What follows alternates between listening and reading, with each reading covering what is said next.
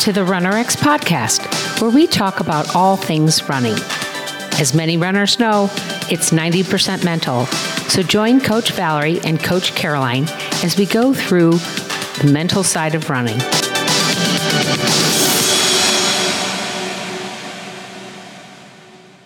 Welcome back, guys. So a couple of weeks ago, we did a fantastic podcast. I really enjoyed it, talking about Cadence.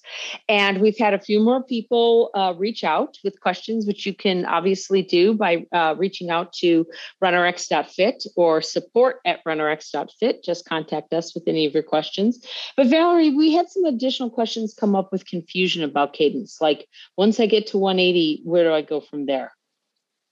It's a great question. So I always think about like a car. And if you're driving your car and you want to go faster and you hit the gas, the wheels spin quicker as you go faster. Well, so, your legs are your wheels and you want them to spin. And right. So if you have that mindset, the elite sprinters, if you will, they've got cadences up to like 260 or higher. Oh my God. That's right. And then 180 is simply the minimum cadence baseline that we all need to use muscle elasticity. That's what the 180 is. So it's not like it's the end. It's just the baseline. And in the beginning, it can be challenging to get there, of course. But honestly, everyone that gets there will realize once they are there, then you start to adjust your gas pedal. So for what makes you happy. That could be 184. If you want to go running faster, it's going to be, again, you've got close to 300 to get to. Yeah, I just had a bit of an aha moment when you said baseline. I don't know why it just suddenly hit me with the idea that anything under that, I'm not really using muscle elasticity, which is why it feels so hard and it feels so taxing and so what, right? It's why we hate running, which is a mental thing, guys. That's the whole reason why I have this podcast. But once we overcome that muscle elasticity, we're up in 180, above 180, wherever that is. That's when we're letting our body do what's natural and using that muscle elasticity. And that's when it becomes less hard and less taxing, right? Correct? Correct. And what's really exciting, so people that run like, it can go like extreme, like people that run like ultra marathons, 100 miles and these longer runs, they have found that kind of in a natural way, that's the cadence that really lets them continue running these distances without like setting a watch to do that. Right. And so it's amazing how once you start to actually train for that, not that you want to go run 100 miles, but to know that you could. Yeah. And so people have been working, just like you said, the effort most of us put into our run, once we start to take some of that away for you and let you just do the minimum you need, which is that little pull, that's when running starts to get more fun. Right. And I think that's when it feels effortless. And that's when the next phase comes in where you start getting a little bit obsessed, right? We feel that we have to run every day. Well, but also I think the challenge is running is hard. Running is hard. I mean, it's your heart is pumping, your all of your muscles are working. It is an intense activity. So when I want to let people know, when we talk about running being easy or effortless, we don't mean you're out there just breezing along, but the effort is in how much you want to put in. Like you're breathing hard, absolutely. And your legs, though, feel light. Like there's no pain. It's more about, once you start to realize playing with the fall and using the elasticity, then the effort becomes how far you want to take that.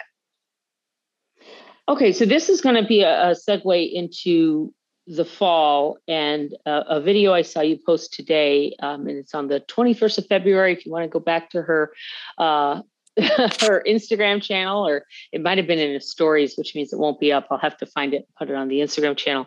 But it was a great little video you did showing stride length and how when you increased your fall, how it was amazing how far you traveled. Right. And I could never jump that far. Oh, no. And guys, I will definitely put it, maybe I'll even try to find a link to it. I'll put it on the channel, YouTube or whatever, put a link in the show notes, because it was amazing. You were probably a good 6 feet from the runner in front of you, and you put two lines and you just showed how you went from the pose into fall pull into the other pose. And the distance was, it looked like it was probably 6 feet.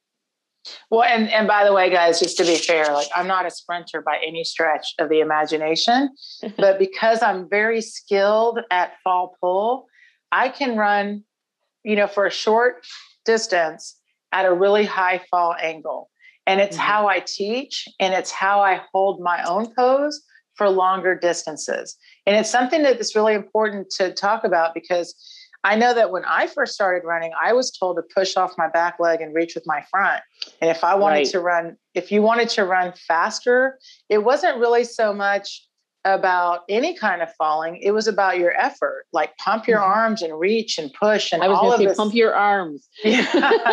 I mean, all of this action. So it's so weird. I didn't know, and maybe you don't either, that the acceleration part happens on the ground and the travel happens in the air.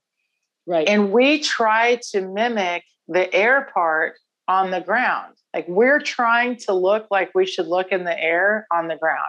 So that's why we're like all reaching our legs way forward, and we have no idea we're actually hitting the brakes. So we think we're extending our stride length, and it never, until you see it, like you said, that's why I try to draw those little lines. When you see it, y'all, it's really cool. I mean, you literally, all you do is nothing. You hold perfectly still and you pull your foot, and then you wait until you need to do it again. And that's the challenge, is like, wow, I didn't realize I needed to do less. Right. And that's actually brings us full circle back to the idea of using gravity, using muscle elasticity, holding our frame, our core in the pose as we fall. It's not effortless. Like you said, you're still using your whole body. It's still challenging. I hate the word hard, but it's still challenging. But it's the right movement. It's hard for the right reasons, right? Yeah. And it's hard because you're challenging the cardiovascular and your heart and your body to do what it's meant to do, what it's born to do. Thank you for joining us on the RunRx podcast. If you'd like to know more, join us at www.runrx.fit. And if you have additional questions that you'd like answered on the podcast, email us at support@runrx.fit.